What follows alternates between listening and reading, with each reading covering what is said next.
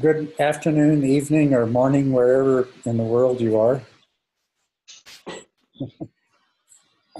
Welcome. I have Ted and Andrea Lemon with me. They'll keep me on track. Actually, nobody can do that, but we'll do our best. They'll do their best. Yeah. All right. So, welcome to the Patreon Q&A. I think I'm going to use the same strategy that I have the last couple of times. I'll answer the questions of people that are here first, and then take up questions of people that aren't here. You need some ways to make a note of the people that we've skipped, as I go through the list, because the list is fairly long. Yes, I've mixed them now. Oh, I can pull up the Patreon. Okay. All right. Nick is here now, too. Nick Van Cleek is behind you as well. Oh, hi, Nick. Good. You snuck in while I was busy trying to figure things out here.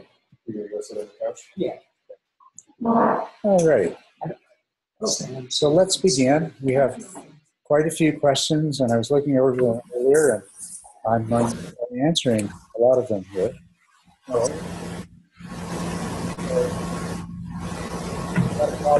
Found again. Yeah. Oh, that's Thomas. He's that's background noise and.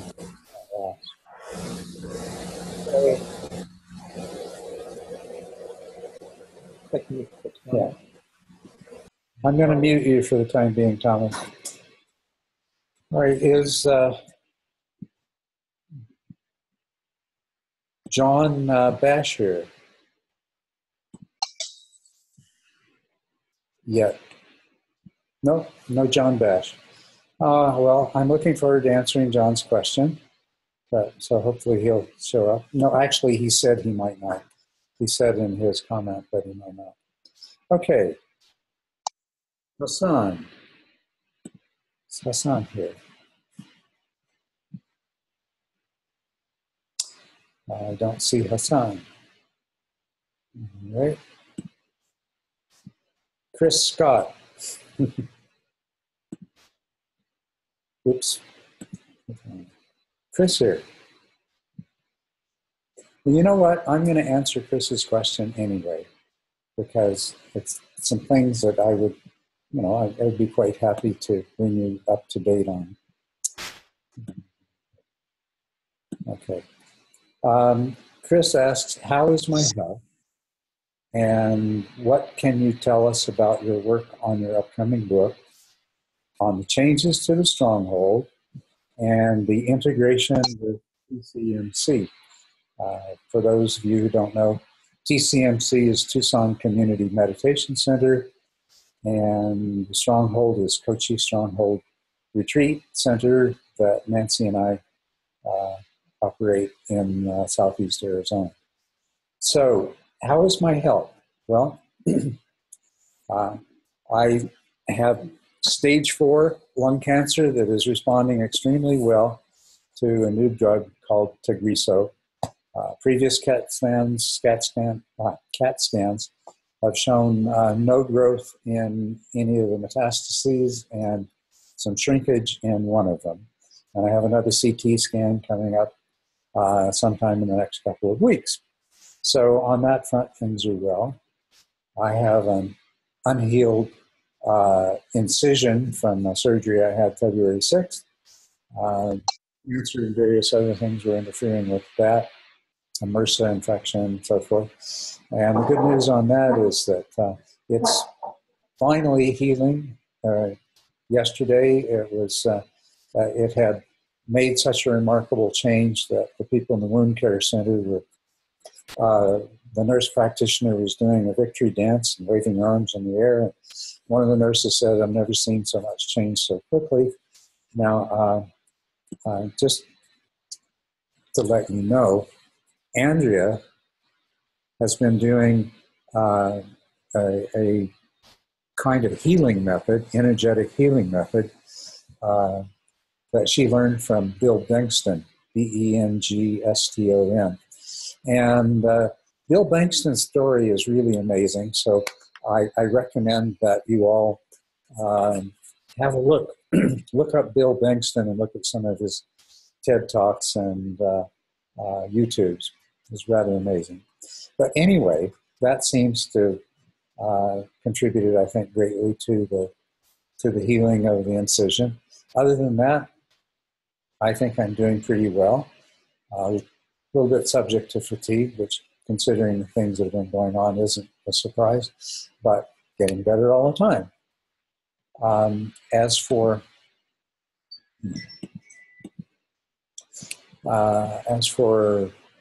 work on the upcoming book, well, that's there's less writing being done than I would like, but it's actually, I think, beneficial because there's because of what I want to achieve with it. I want to reach a very wide audience who might be put off by something that is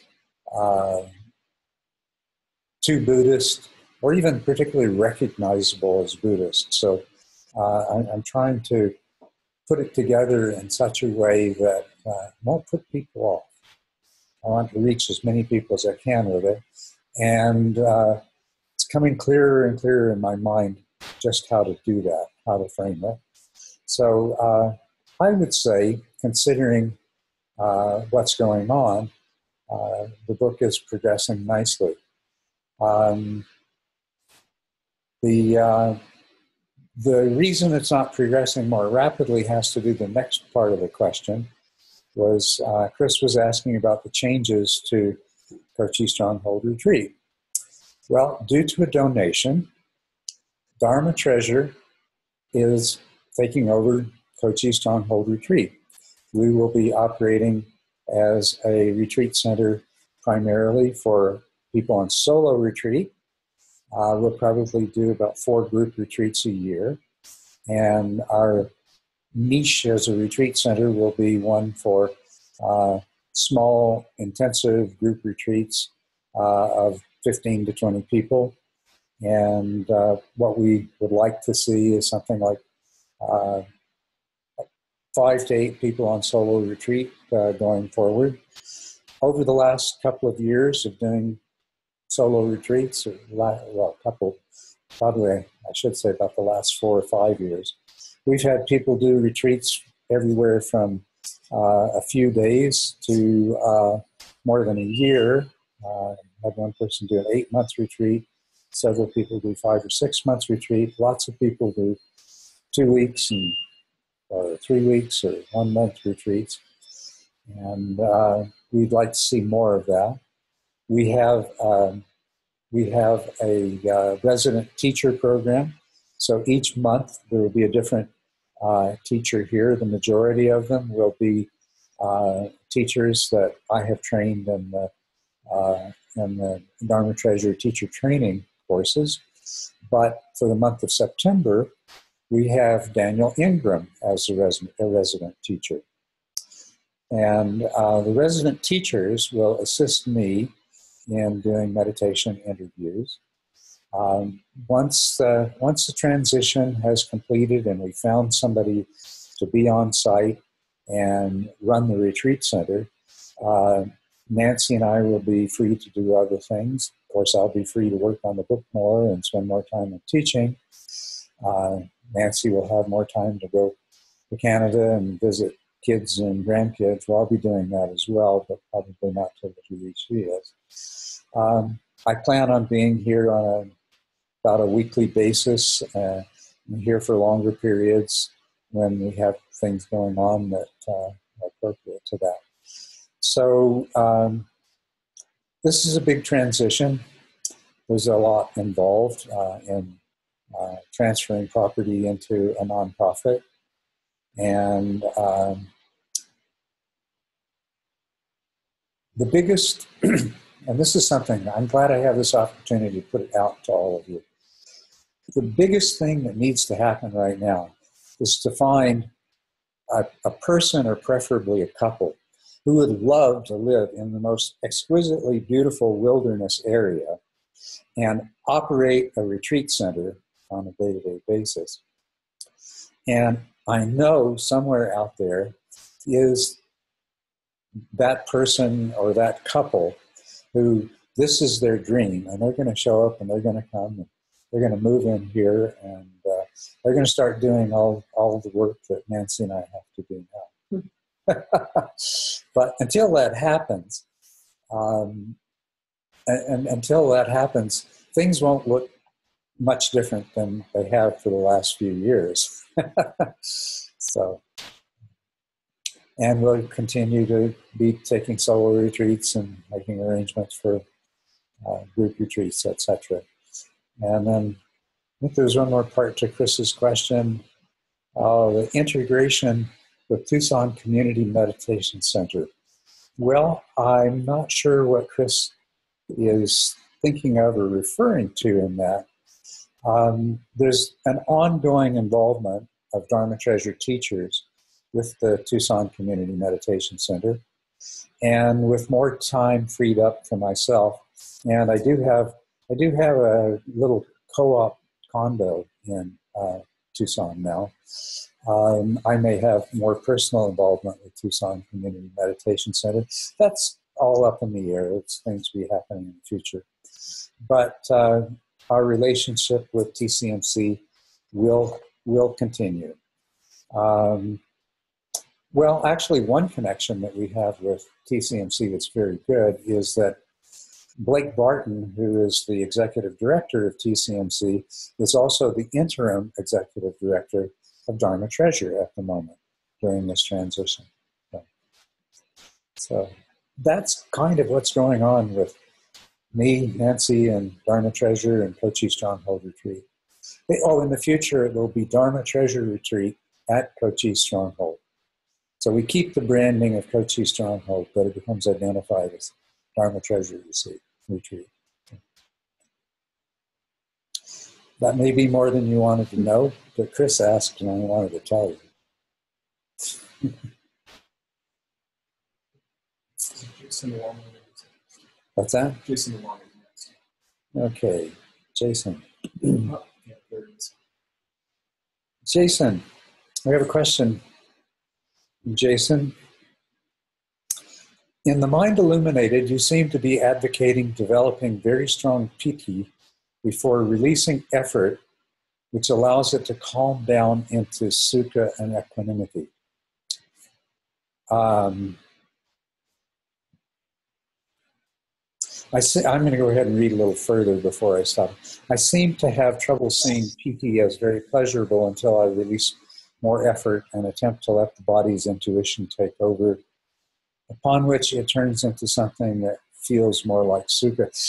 Jason, can we just talk a little bit about that first sentence? I don't understand what you mean when you say that I advocate developing very strong piti before releasing effort. Could you help me with Yeah, so in stage 6 and 7, I believe, you talk about the, I guess the joy and energetic sensations like building up and becoming very strong, I think, and then until in stage 8, I guess in stage 7 and 8, you're releasing effort, and at that point, my thought was that the starts to turn into more of the emotional joy rather than the physical pleasure. I'm having a little trouble hearing you. I don't know if you can increase your volume. Sorry. Can you hear me now? Yeah, that's much better. Okay. Yeah, in stage 6 and 7, it seemed like you were advocating that the PT and physical pleasure gains a lot of momentum, right? And then at that point, in stage 7 and 8, you're starting to release effort, and then that release of effort seems like it is what allows it to turn into the more emotional component of sukha, where it turns from physical to the actual meditative joy, right? So I feel like when I'm trying to gain exclusivity, that joy or the pleasurable aspect of the PT. I mean, I will feel like the vibratory aspect, but it doesn't become very pleasurable until I start letting it feel like it's kind of happening on its own more and starting to release effort more gradually. And that's what allows it to get that momentum. Yeah, let's stop there, because I assume that the manifestation of PT that you're referring to is movements and sensations of strange bodily sensations. Yeah, like energetic sensations, but not necessarily very pleasurable yet. Okay, well, first of all, except for the admonition to look for the joy and to try to make your meditation as pleasurable as possible, I don't encourage you to do anything to develop PT. PT develops by itself in association with the unification of mind. Now, it does happen for some people that PT begins to develop at earlier stages, but for most people, PT, there may be some early signs of it in stage 7 and some strange sensations, but for most people, strong PT doesn't develop until stage 8 after effortlessness has been achieved. So perhaps in your instance, you're one of those people that may be experiencing strong PT earlier than that. And what I'd like you to do, if you're experiencing these movements and so forth, is just as much as possible, let them be. If you find that you have the same goal of developing exclusive attention and powerful introspective awareness, but what I'd ask you to do is, if you find that focusing very closely on the meditation object is making the PT more severe, that you just back off a little bit. Now, it sounds like another problem may be that there's a little bit too much striving. You speak of effort, and you should be trying to be as relaxed as you can. You say that when you are more relaxed, it gets better. So, your body and your mind are already telling you what you need to do. They're already giving you the advice. They're saying, take a more relaxed approach to this. Focus your efforts and your intention.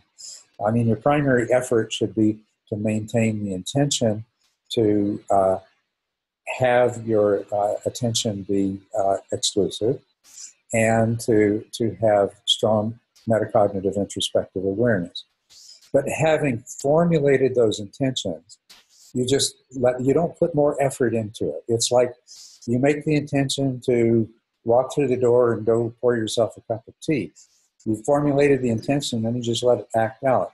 If you get distracted and start to do something else, say you see something and you think, oh, I should put that away, well, then what you do is refresh your intention and you say, well, no, I intended to go and get a cup of tea.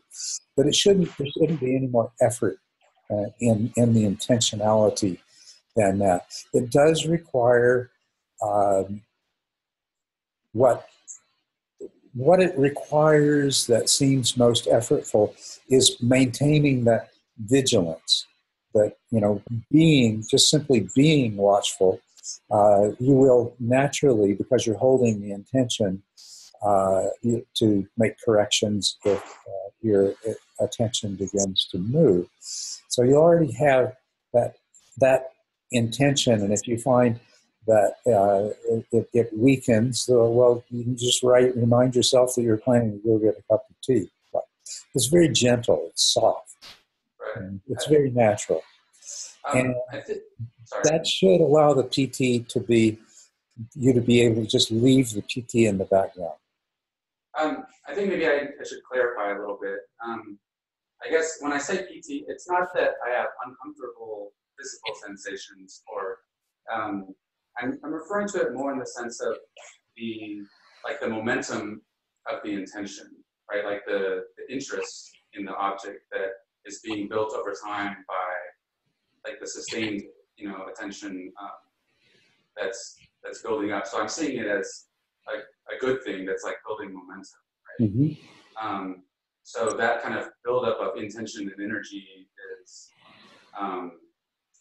Yes. it becomes stronger, right? And that's good, but it's not really taking on and as I let go of my effort gradually and kind of give the responsibility to the PT to drive the attention to the object rather than, my egoic attention, it seems to become more pleasurable, right? So is that kind of gradual process of handing over the responsibility to do that, how you make the transition to effortlessness?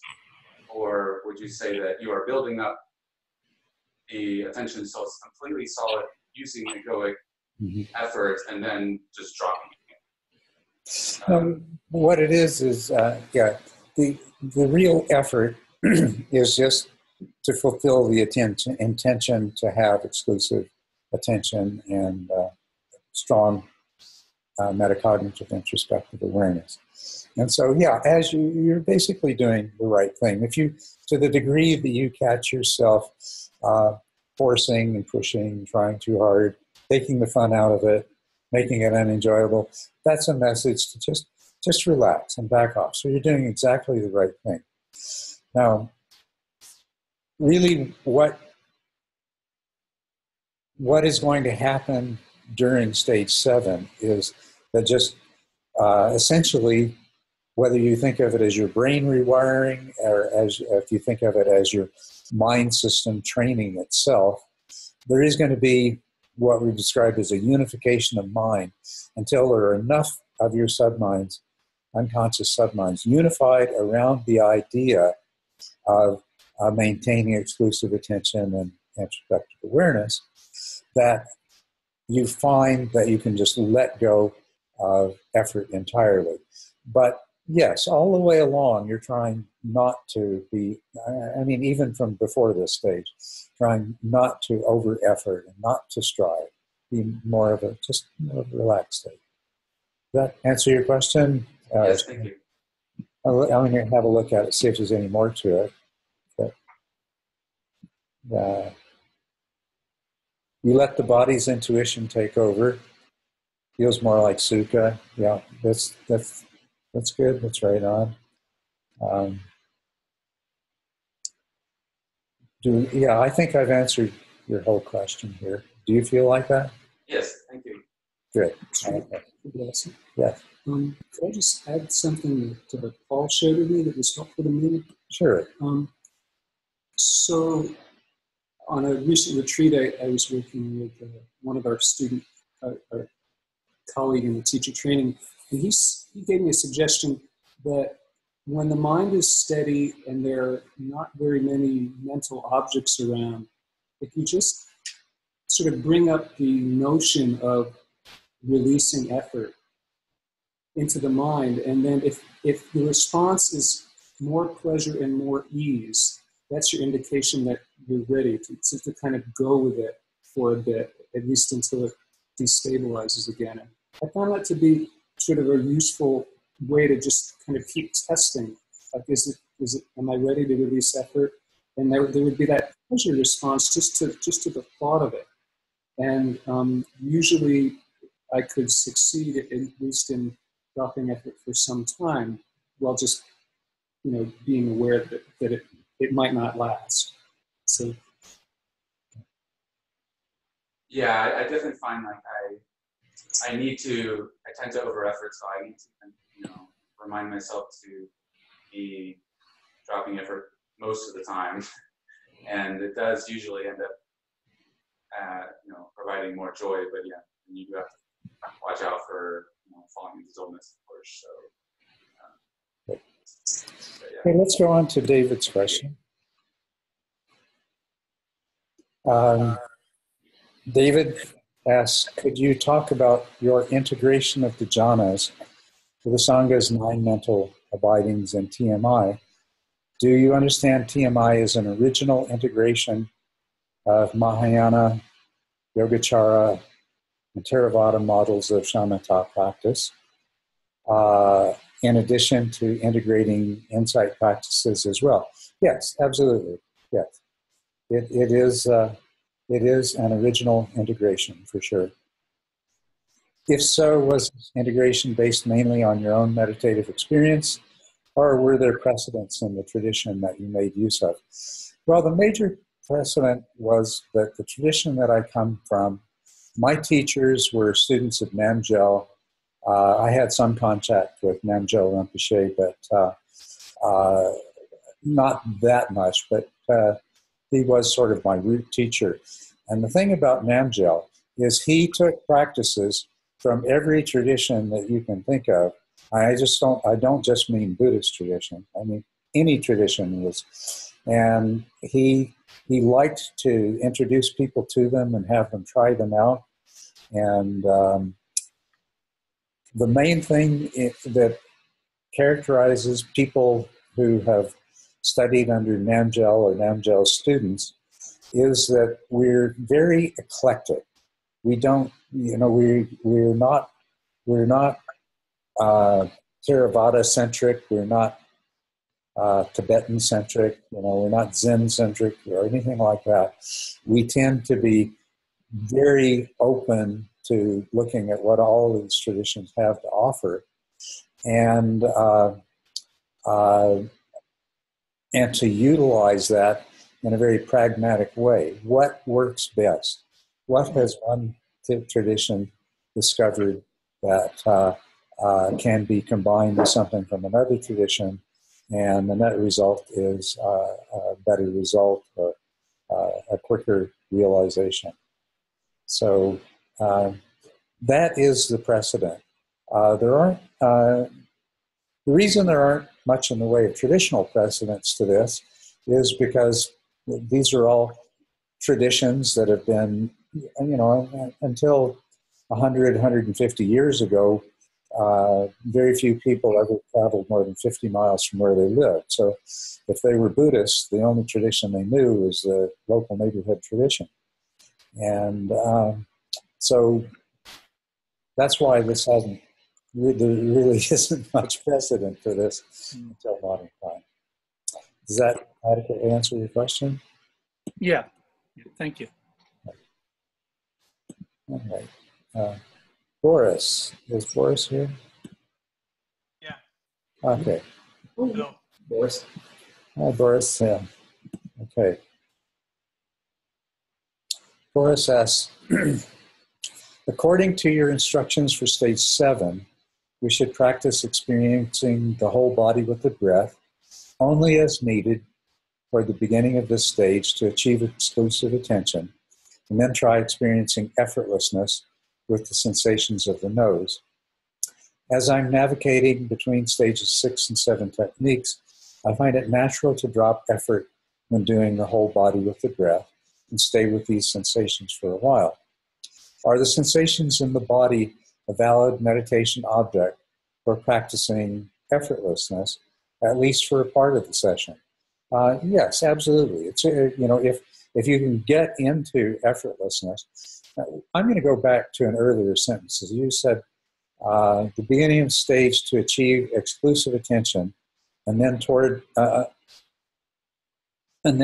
try experiencing effortlessness. Well, there's a piece in between there that I think you probably know about, but I'm going to point out anyway. You might start off your session doing the whole body practice, and this gets you settled into very good exclusive attention and strong awareness. Then you go to focusing the attention on the nose and seeing if you, and not seeing it, but maintaining that same exclusive attention and high level of awareness, high level of mindfulness with the sensations of the breath on the nose. And then when you think it's appropriate, you try letting go of effort and you see what happens. You see. So that's the part that you left out there was between you seem to be saying that you can achieve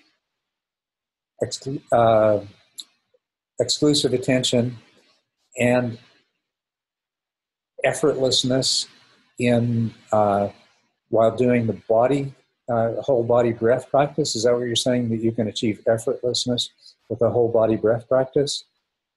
Because sometimes I'm switching from the body to the nose. I have some, I feel that I have exclusiveness, so I return to the nose, and then the exclusiveness may fade, so I come back to the body. So I'm switching back and forth. Okay. And suddenly, sometimes effortlessness just comes in when I'm on body. I don't say effortlessness stop. We are not at the nose now, so let's not. Yeah. So it catches me. Effortlessness sometimes catches me when I'm with the body, and I feel it's natural just to let go of this effort and to feel my body, my subtle sensations on the body without any effort, and to feel this, to sink into it. Well. And I wonder if I can allow to myself doing that's fine and good. If you can get the experience of effortlessness using the whole breath body, a whole body breath practice. But remember what you're after. If you look at stage 8, the practice is there. In stage 8, you're using your attention in all kinds of different ways, and it has to be effortless for you to use it in the ways that those practices demand in stage 8. So what you're trying to achieve in stage 7 is a kind of effortlessness that doesn't depend on being in a particular mode of practice, like experiencing the whole body with the breath. So what you want to do is, sure, use the whole body with the breath as a way to get there. But the important thing is to go back to the nose and keep working there until you get to the place where you can let go of the effort, and that stage remains effortless. Then you'll find when you go to stage 8, you can do those practices. But to be able to be effortless, but in only one context, is not going to.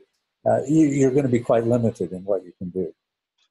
I know that ultimately I should do it within the nostrils. But if I feel it on this stage of the body, my question is if I can spend some time knowing that I ultimately should do it within the nose, may I spend some time effortlessly within the body, with the body? Yeah, and is it helpful? Is it contribute to the goal? It's helpful up to a point, as long as you don't get hooked on doing it that way. And you do want to get to the point where you're starting out with the nose, and you don't need, as you get better and better at achieving effortlessness without the whole body breath, then you're going to let it fall away. Okay, thank you very much. You're welcome.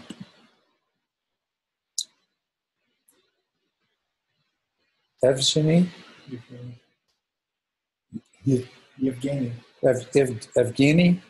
Sorry, I'm not good at names. Evgeny, are you here?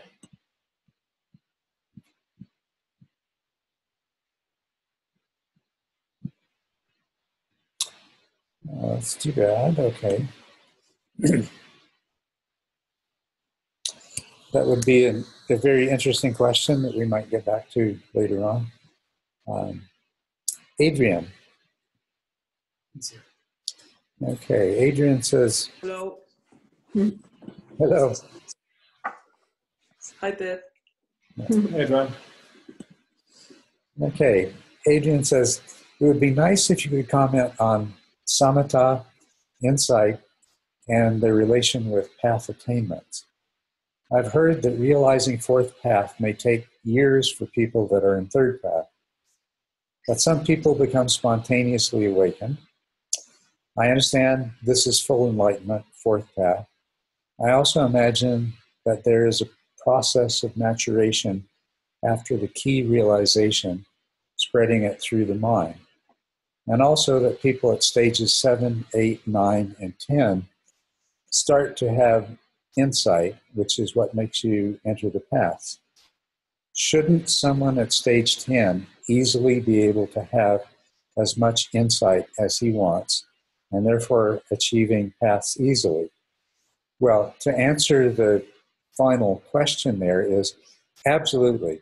If someone hasn't already achieved insight and perhaps first path or more by the time they reach stage 10, it should follow quite easily and quite quickly. It usually does. You asked me to comment on samatha, insight, and the relationship with path attainment. Yeah. Excuse the movement of the computer. I have it on my knee, so I have to readjust every now and then. Okay. Well, one of the things about the method that I teach is that we're just basically developing your mental faculties, the mental faculties that are necessary for realizing insight, for awakening, and you use those same faculties on the paths from stream entry to arhat to further deepen and allow those insights to mature. That's really what those paths are about. Is expanding those insights. So the method that I teach develops the mental faculties that are necessary to do that. Whereas there are a lot of practices that don't. They develop a much more limited repertoire of mental faculties, or they use what I refer to as hacks to arrive at an ability to do something, like without ever having really developed stability of attention, to for a relatively short period of time be able to experience kanika samadhi, a momentary attention. Properly speaking, momentary attention is something that comes naturally after you've developed powerful stability of attention. But there are hacks you can use to get to a place where you can have access to momentary attention without having developed samatha. When you get into the paths, and particularly the transition from second path onward, if you haven't developed a full set of tools and faculties, you're going to be impaired and hampered, and it's going to take quite a long time. The one thing that is most undeveloped in most methods, and I think it's simply as a result of the failure, I shouldn't call it failure, it's not really a failure, just the fact that the recognition of attention and awareness as two distinct things, and understanding that what I call peripheral awareness, and particularly what I call metacognitive introspective awareness, is what the Buddha was referring to as sati. And in the Eightfold Path, you have to have both sama samadhi and samasati. And so there are a lot of people who are arriving at first or second path by methods where they haven't developed either sama samadhi or samasati to the degree that the Buddha prescribed. And this, of course, is going to put them at a great disadvantage, and it's going to take a lot longer for them to realize the higher paths. I won't mention any specific things, but there's one very, very well-known tradition in which it's often commented on the fact that people rarely are able to get past second path. And it's for exactly that reason, that they haven't developed these faculties. And that's the advantage of samatha vipassana, is that you are developing those faculties and you are applying those faculties. You're learning to use them all the way along. And so when it comes to achieving the higher paths, you can progress much more quickly and much more easily because you have a mind that's fully developed in this regard, and you have tools to work with. You mentioned that, some people become spontaneously awakened. I understand this is full enlightenment, fourth path. I also imagine that there is a process of maturation after the key. Well, let's just skip that last part. You know, there are stories of people that have become spontaneously awakened, but I question whether any of them have achieved fourth path. It's usually more of an awakening to stream entry. There is an account, you've probably come across it, of a woman who had never done any kind of formal practice before, but who achieved awakening while stepping on a bus in Paris. And I can't remember what happened to her, but she was not able to cope with life at all after that. And she didn't live very long. I can't remember whether she actually committed suicide. I don't remember what happened to her in the end. But that's the only account that I've really seen people suggest that what she may have achieved was the fourth path without really any kind of developmental process up to that. And I don't even know whether that's true or not. I mean, that story has been around for years, may even be apocryphal. But it's most definitely the case that people do spontaneously awaken to stream entry.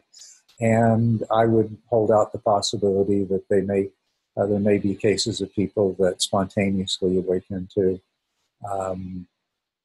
second path. That's not a big stretch. It's a stretch, but it's not a huge one. The people spontaneously awakening to first path, I've encountered a couple and I've heard about more. And so I think that may be a reality.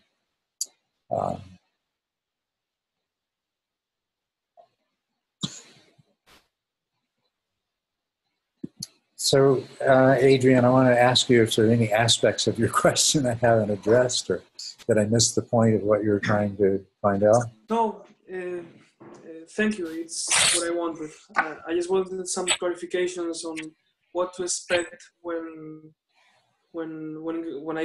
if I get to those places. Yeah, I was just curious how many of you have heard the story of the woman who spontaneously became awakened while getting on a bus in Paris. It's been around for so long, I would have expected half of you at least to have heard it. Yeah, quite a few people have. There's a book called Collision with the Infinite. Oh, yeah. Nick just told us there's a book called Collision with the Infinite. Someone in the chat suggested. Oh, there it is. Yeah. Suzanne Siegel. Yeah. Yeah. How could the woman commit suicide if she achieved arhanship? Isn't that supposed to relieve her from suffering? Yes. It's a brain tumor, actually. Oh, she died of a brain tumor. Well, you know, now that first of all, I agree with what you said. That she had it may, you know, you're familiar with Stroke of Insight. What's that woman's name? TED Talk. I don't know. Yeah, I don't know. What? Yeah, Jill Bolte Taylor. That's right. I think of Jill Bolte Taylor's stroke, and I think about Susan Siegel's brain tumor, and you know, I think maybe in that case there's a possibility that she didn't achieve awakening in the kind of traditional sense, but perhaps that brain tumor was already having an effect. I don't know. None of us will ever know. With this additional information, I just qualify what I already said by saying, as far as I know, nobody's ever spontaneously awakened to an arhat shit. Okay. I think that's the direction I'd go with that. Nick, grab a vac. Hi, Nick. So Nick says, what are the specific formal and informal practices you would recommend for someone who has already attained second path and is ready to work towards third path? And what are the key signposts along the way that indicate progress is being made in the right direction? Well, this is a very good question, very interesting question. Somebody who's on second path, the nature of that path is the recognition of the pervasiveness of self-clinging and craving, even at very subtle levels. And part of that is recognition that craving itself is pleasant and has a particular attraction associated with it. In terms of formal and informal practices, actually, if by informal practices we would mean practicing off the cushion in daily life, formal practices are important at this stage, but the informal practices are extremely important. Basically, a person, what's happened to them is they've had this recognition, this realization that that there is a remnant of self-clinging and that there is ongoing craving. This is at the sort of the culmination of first path, is this realization that self-clinging and craving are still present, that have always been present. There's this kind of shocking and painful realization that almost everything they've ever said, done, thought, or whatever was arising out of some degree of self-clinging and craving, and that there were subtle forms of craving that they were pursuing, even as a stream entrant, that they were continuously pursuing because they weren't recognizing this. And so it's this recognition. What it is it's a sort of an incremental leap into a deeper understanding of no self and suffering. It's really a deep insight into the first two, or I guess you could say the first three noble truths. And the person who is reaching the culmination of first path has this realization that of what the true enemy is of any kind of real satisfaction, any kind of real freedom, any kind of real liberation. And it is that insight that brings about the tradition or the transition to second path. Because now, by recognizing the enemy, remember the Buddha saying, Mara, I see you, I know what you do, and I will defeat you. This is really a very good description of the mindset of a person who has made the transition to second path. The power of craving over them has been greatly diminished by this incremental deepening of insight into suffering and self-clinging. And so typically what tends to happen is that the person in second path becomes very busy with recognizing what the form it will take will depend sort of on which they became most aware of, whether it was the self-clinging they became most aware of, or whether it was the craving that they became most aware of. They'll become aware of both. But whichever it was that was sort of the breakthrough or gateway insight for the transition from first to second path, they are going to go into this ongoing pursuit of recognition of self-clinging and craving wherever and whenever it arises, and recognizing it in subtler and subtler forms, and learning to use all of the insight that they have, all of the insight power they have to overcome that self-clinging and that craving. And that's why the culmination of second path is freedom from craving for things of the sense realm and the clinging to the ego self.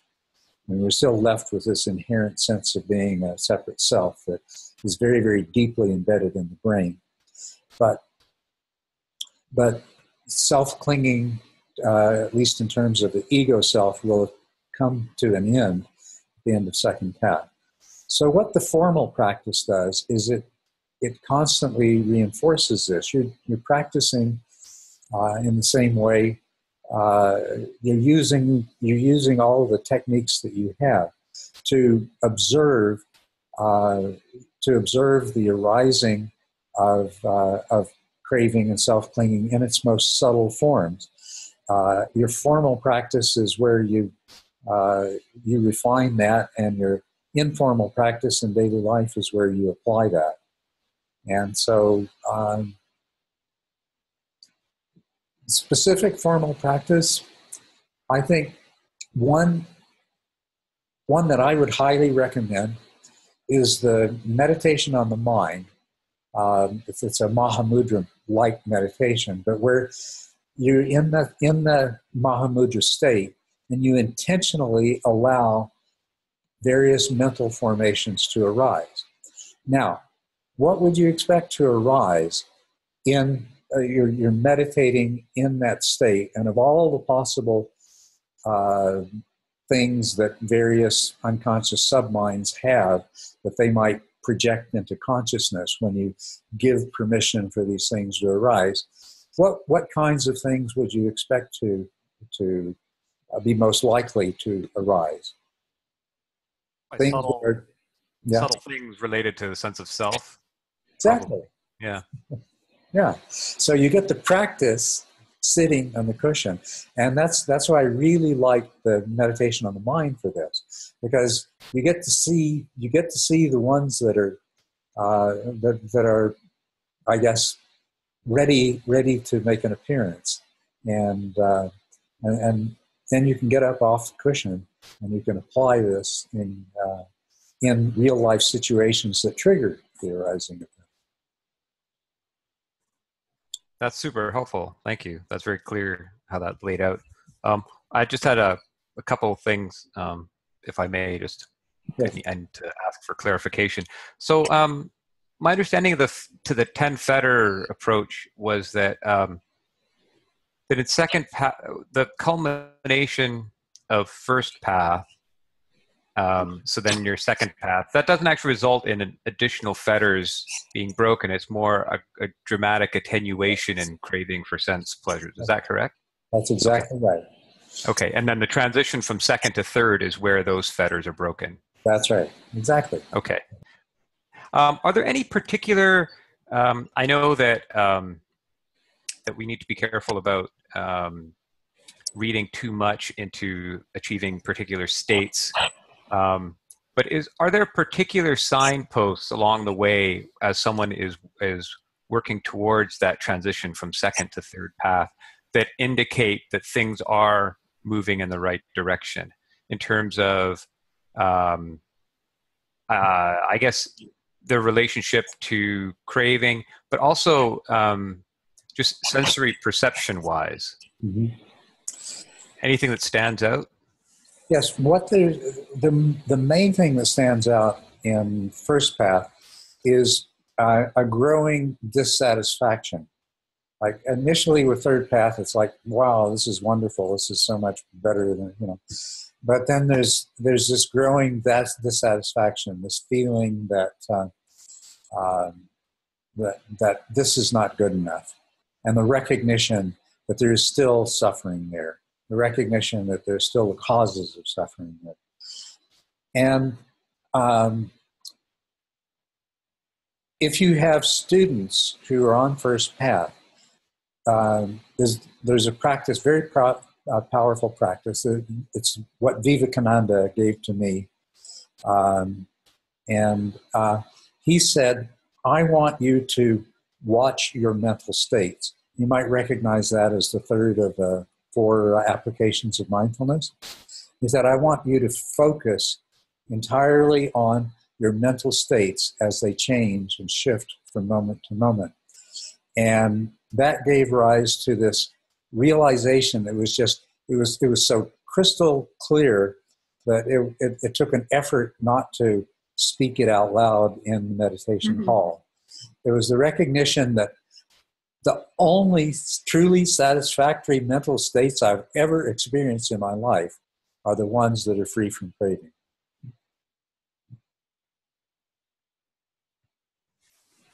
And is there anything like that for second that you can point to? Or?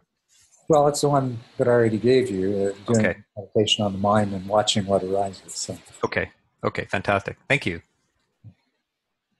You're welcome. Good question.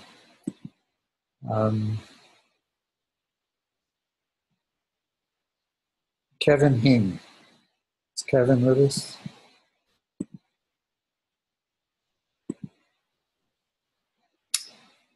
Hi, Kevin. It's great.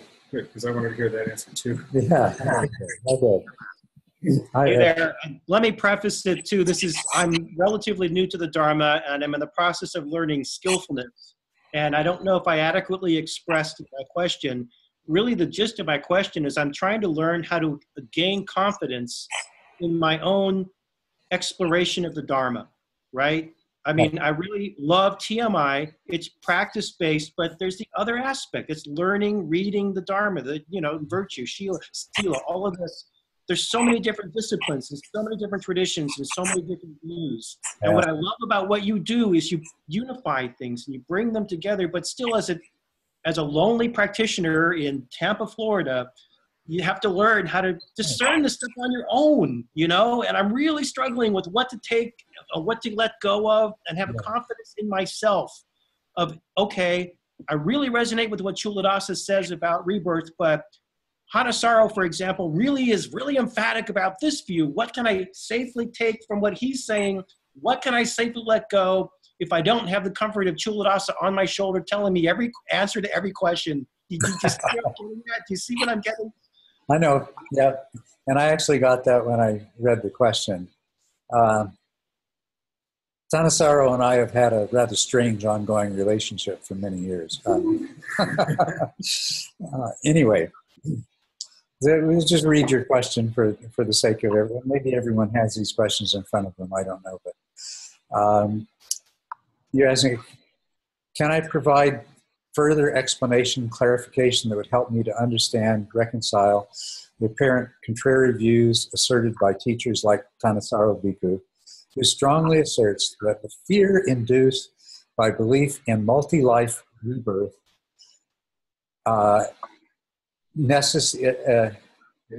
is necessary for an effective practice of right view, virtue, etc., and that only when you appreciate the potential for even the most natural or innocuous seeming attachment to lead to long-term suffering will you be willing to take it seriously and work to abandon it.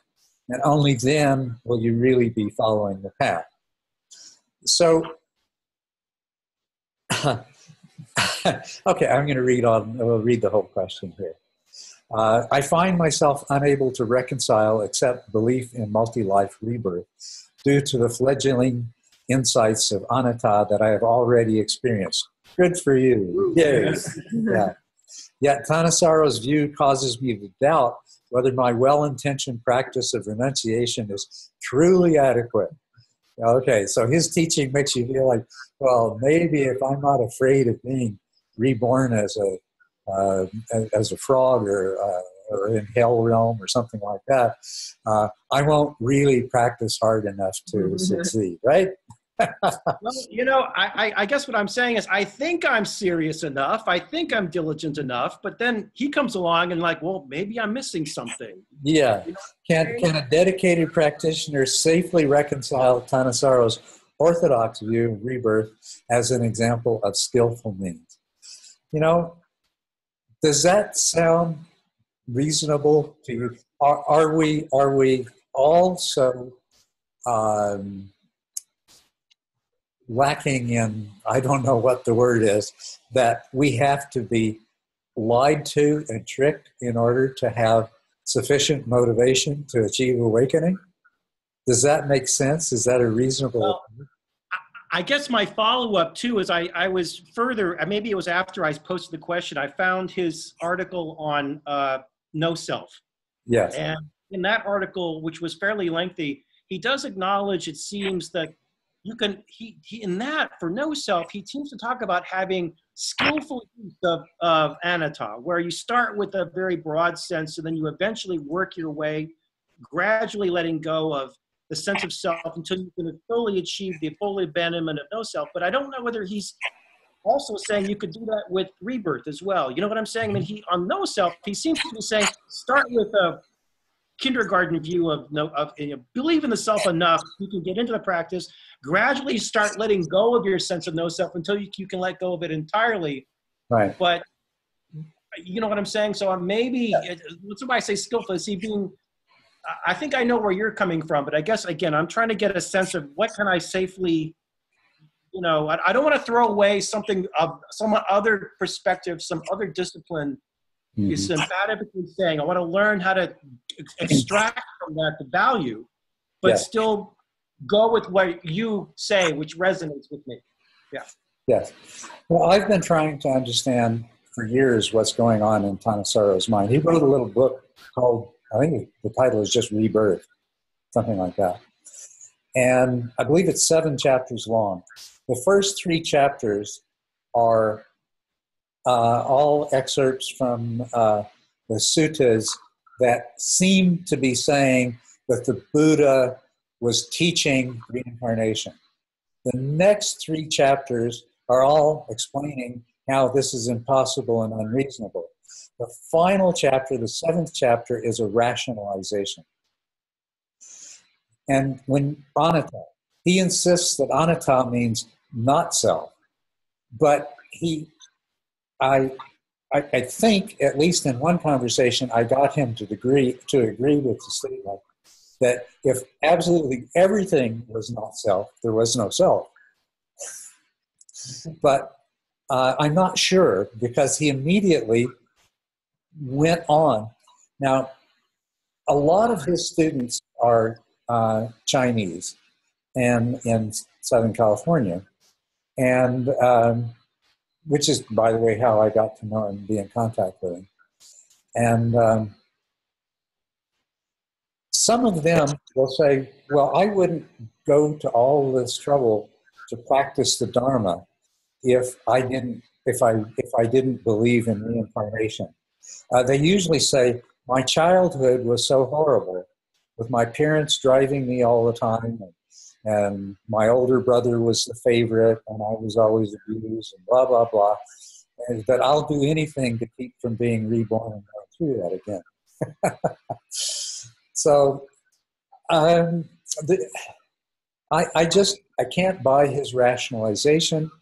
I read it and think, somehow this man knows that this isn't true, but I don't understand him. I quite honestly do not understand him. The students that we share have tried many times to arrange for a discussion or a debate between myself and Thanissaro. He's always refused. So It is down. It almost sounds like he's admitting that this is just skillful means when he says that Well, I think that's basically his claim, is that it's skillful means. But I have a huge problem with this. I have a gigantic problem with this. If you believe in reincarnation, as a matter of fact, one of my theories is that this may apply to him, because he's super orthodox. He's super orthodox in every way. If this is what the tradition teaches, it has to be true. And this is, my mind's just going blank. I hate it when that happens. You're saying you have a huge problem with this super orthodox tradition says that it has to be true. Yeah, it's not getting to the key or whatever. Yes, okay, yes. My huge problem with what he teaches is that the more strongly you believe in reincarnation, the harder it is for you to achieve stream entry, because you have to give up the belief. You have to realize anatta as no self, not as some kind of self that's, out of sight, hard to reach, hard to see, hard to know about. You have to recognize that I am impermanent in the sense that I am a process, that everything is interconnected, that I am just a part of a larger process. You have to recognize that even seeing myself as a process that's part of a larger process is an illusion generated by my mind, because I'm not. It's like looking at a part of the river and saying that current there is separate from the rest of the river. In a sense, it's true, but it's not really true. I mean, our personhood is real, but our selfhood is not. So it's very difficult for somebody to achieve stream entry if they are absolutely convinced in reincarnation and that there is some single, abiding, and separate self. It's a huge obstacle. Now, this has raised the question in my mind. Has Thanissaro achieved stream entry himself? If not, then he's just teaching the standard doctrine. That's all. He's doing his job. He's upholding the tradition. And he's teaching what's always taught. The other possibility is that he has achieved stream entry. And I've seen this happen in other people, so I can see it happening. He's achieved stream entry, but following stream entry, he's faced with the paradox of the Buddha says, according to his tradition, that reincarnation is real and is a problem. And he still experiences that inherent sense of being a separate self that doesn't go away until you become an arhat. So he has to rationalize that. Now, people rationalize that in a lot of ways. The most common way is they seize on consciousness, because consciousness is sort of amorphous and ephemeral and everything else. It is pretty easy to mold it into, consciousness. Consciousness is that true self. After all, if you say, what am I? Well, all I am is a string of moments of consciousness. So it's an easy story to buy in.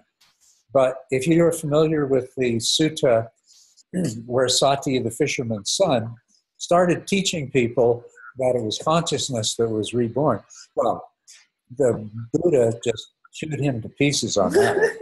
And the Buddha, and even in the Anattalankana Sutra, the sutra on anatta, on no self, even there he specifically says there is no self.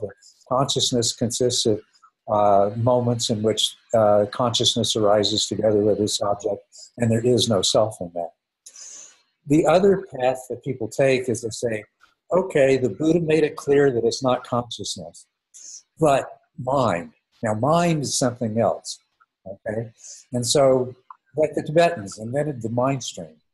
It's the mind stream. That's what goes on, So I've seen before people come into a place where, because of their prior beliefs and commitment to those beliefs, and because they still have this sense of being separate, that they strive very hard to find some way to reconcile these. And one other theory that I have, which I could talk to him about if you'd ever let me, is that Tanasaro is truly extreme intimate, but feels like he can't betray his tradition by denouncing reincarnation. Now, as far as I'm concerned, what the Buddha meant by rebirth is rebirth of the self as a mental fabrication. Yeah, the self as a mental fabrication is constantly being reborn. And in each new child that's born, they go through a change, and when is it, by the time they're about 2 years old, that they have a well-developed construct of self. That self has been reborn in this new child.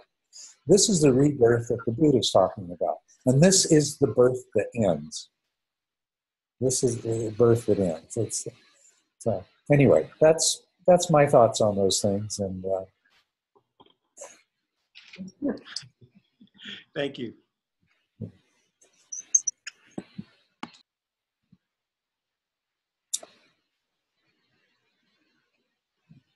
as usual, I'm going on and got lots of wonderful questions and not much time.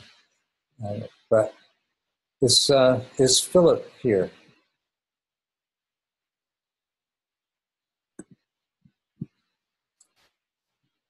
Philip Yavanowski.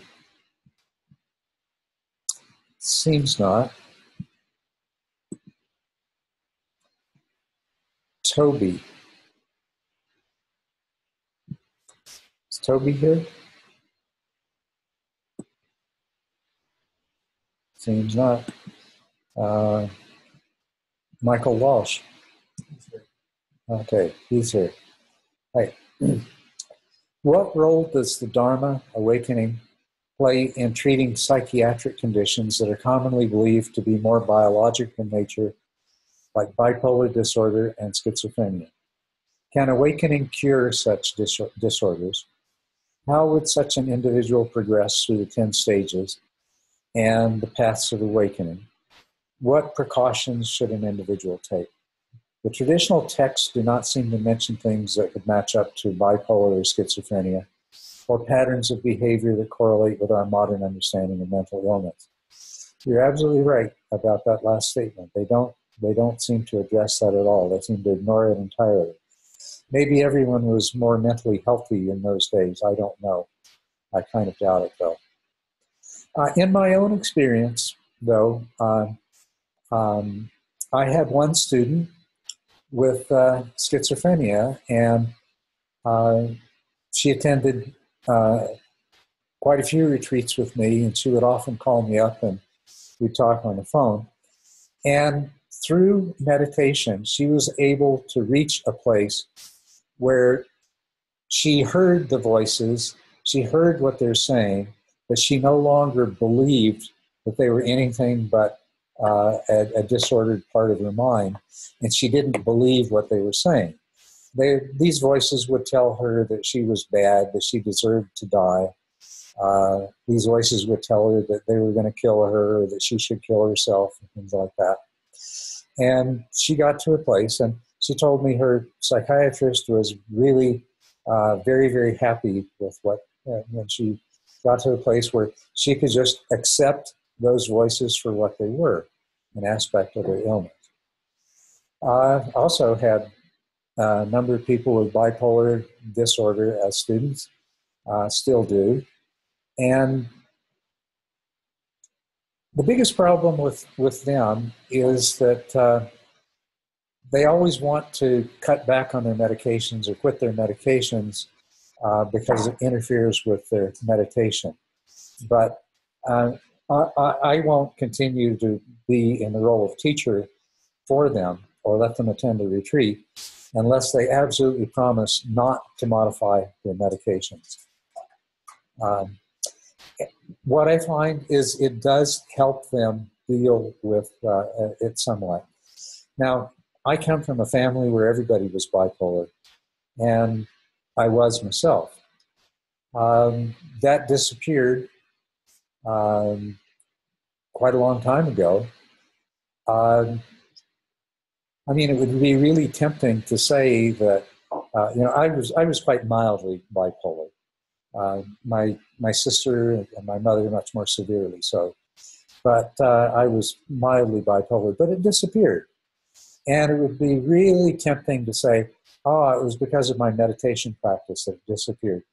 But it is a fact that bipolar disorder diminishes and often disappears around middle age or shortly after in many people. Not always, but often. And so I won't make that claim. The most I will say is that meditation does help people with these kinds of biological psychiatric problems. It can definitely help them. Certainly not a cure for such disorders by any means. And there are certain dangers. Well, I was married once before to a woman, and she had a schizophrenic breakdown, and she read messages in street signs and license plates, and she asked our 4-year-old son, made him responsible for making all important life decisions and things like that. And she became severely schizophrenic as a result of doing Tibetan tantric practices. And, there are some practices that would be extremely dangerous for somebody who has schizophrenia. Now, the thing is that you often don't know that somebody is a schizophrenic waiting for something to trigger their initial psychotic episode, which will then set them on the path. And this is certainly not obvious with Sharon, but it was doing the tantric practices. And if you're familiar at all with tantric practices, you can probably understand why. It led her to a total schizophrenic breakdown from which she never recovered to this day. So, and a more general thing that I would say is everybody has neurosis. Everybody has some degree of mental disorder. As a matter of fact, seeing the world the way that our conventional reality sees the world is itself a mental disorder. And insight and awakening are the cure for that particular mental disorder.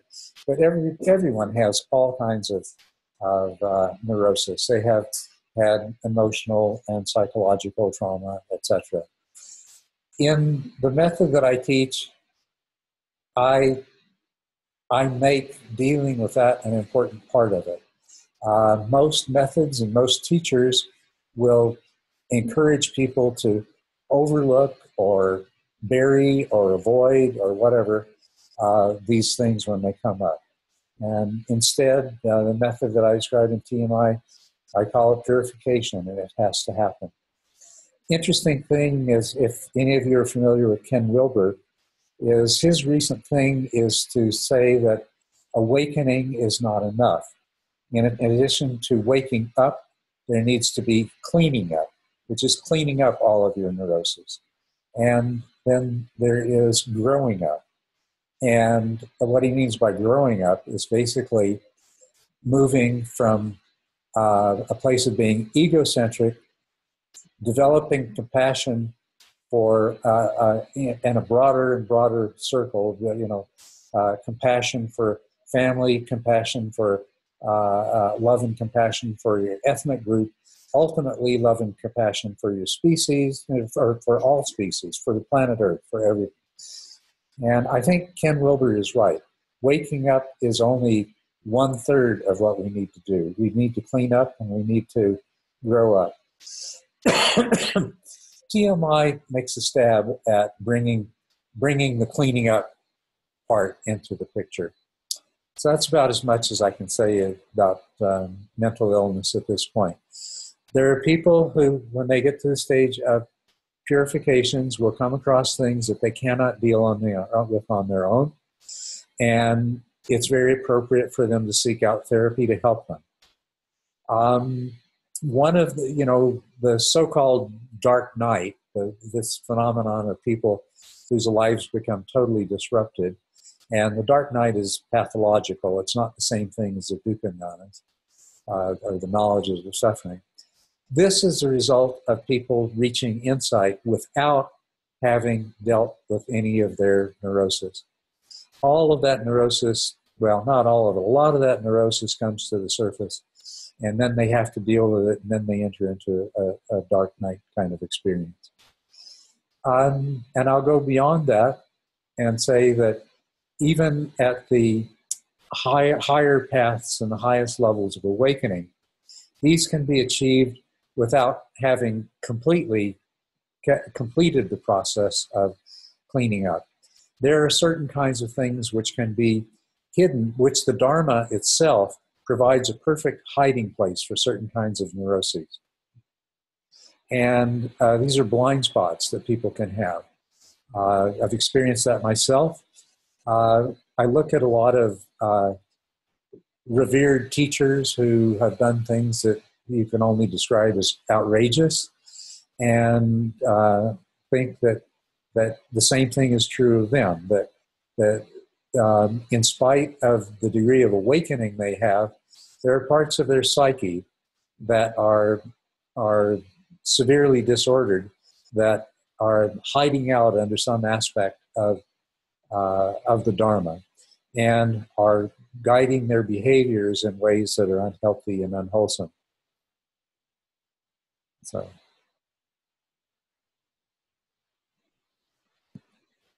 What are the blind spots that the Dharma hides? I'm sorry, could you repeat that? What are those blind spots that you said that the Dharma hides? Okay, yeah, I can tell you one of them.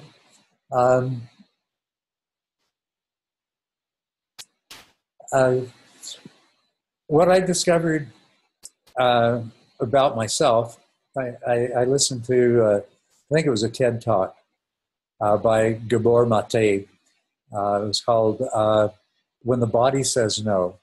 And as a part of that TED Talk, he read a collection of obituaries that he had clipped out of the Toronto Globe and Mail.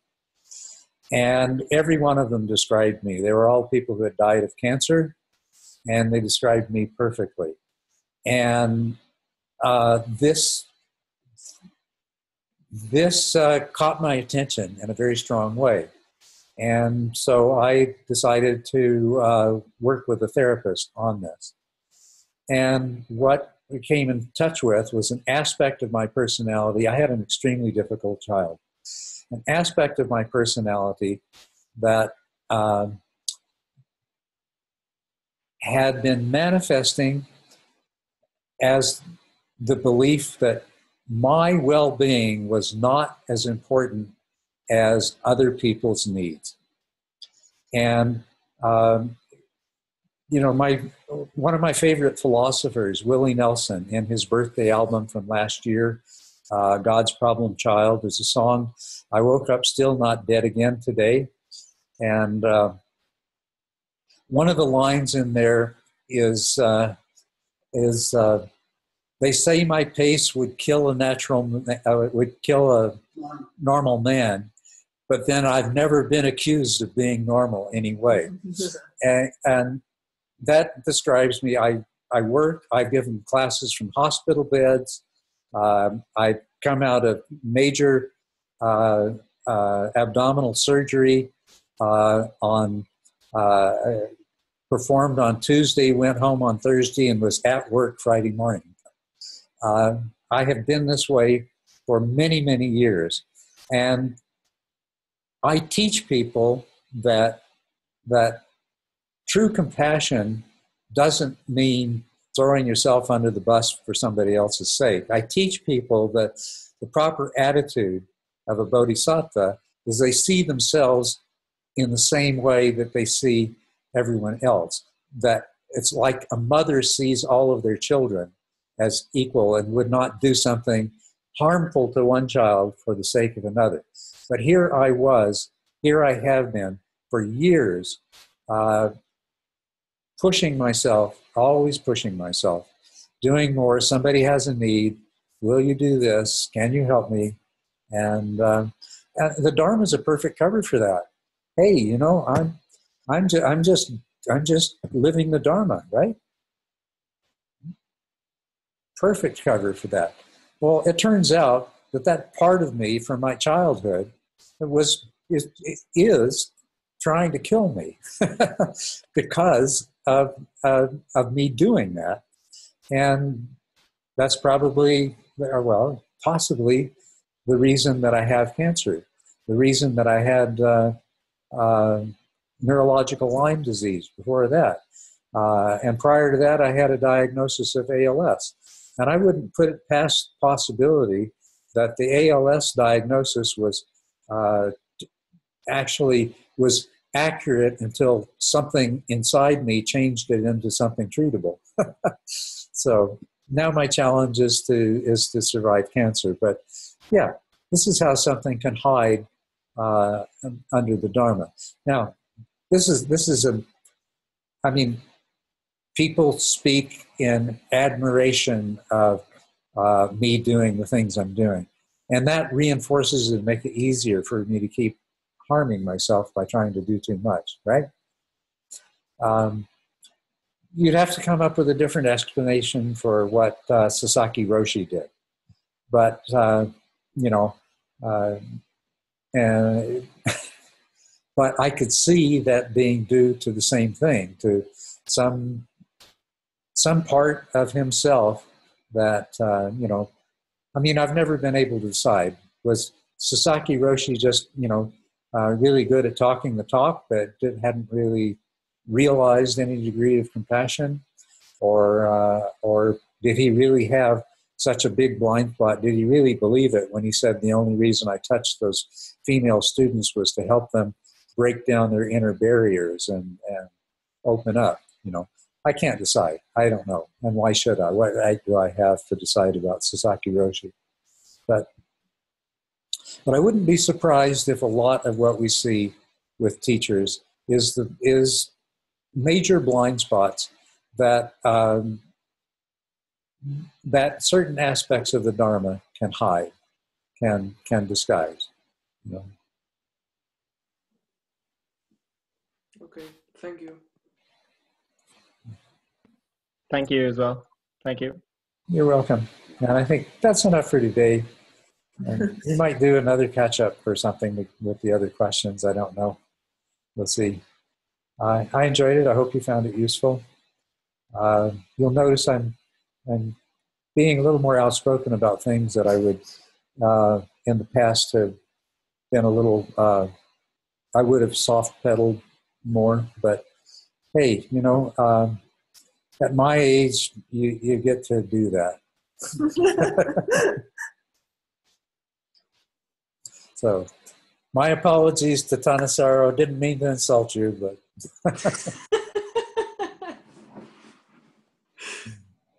just speaking from the heart. Anyway, thank you all. Really appreciate you. Appreciate your support. Look forward to the next time we talk. Bye. Thank you. Bye. Culadasa. Thank you. Bye. Take care. You too. Bye, Roger.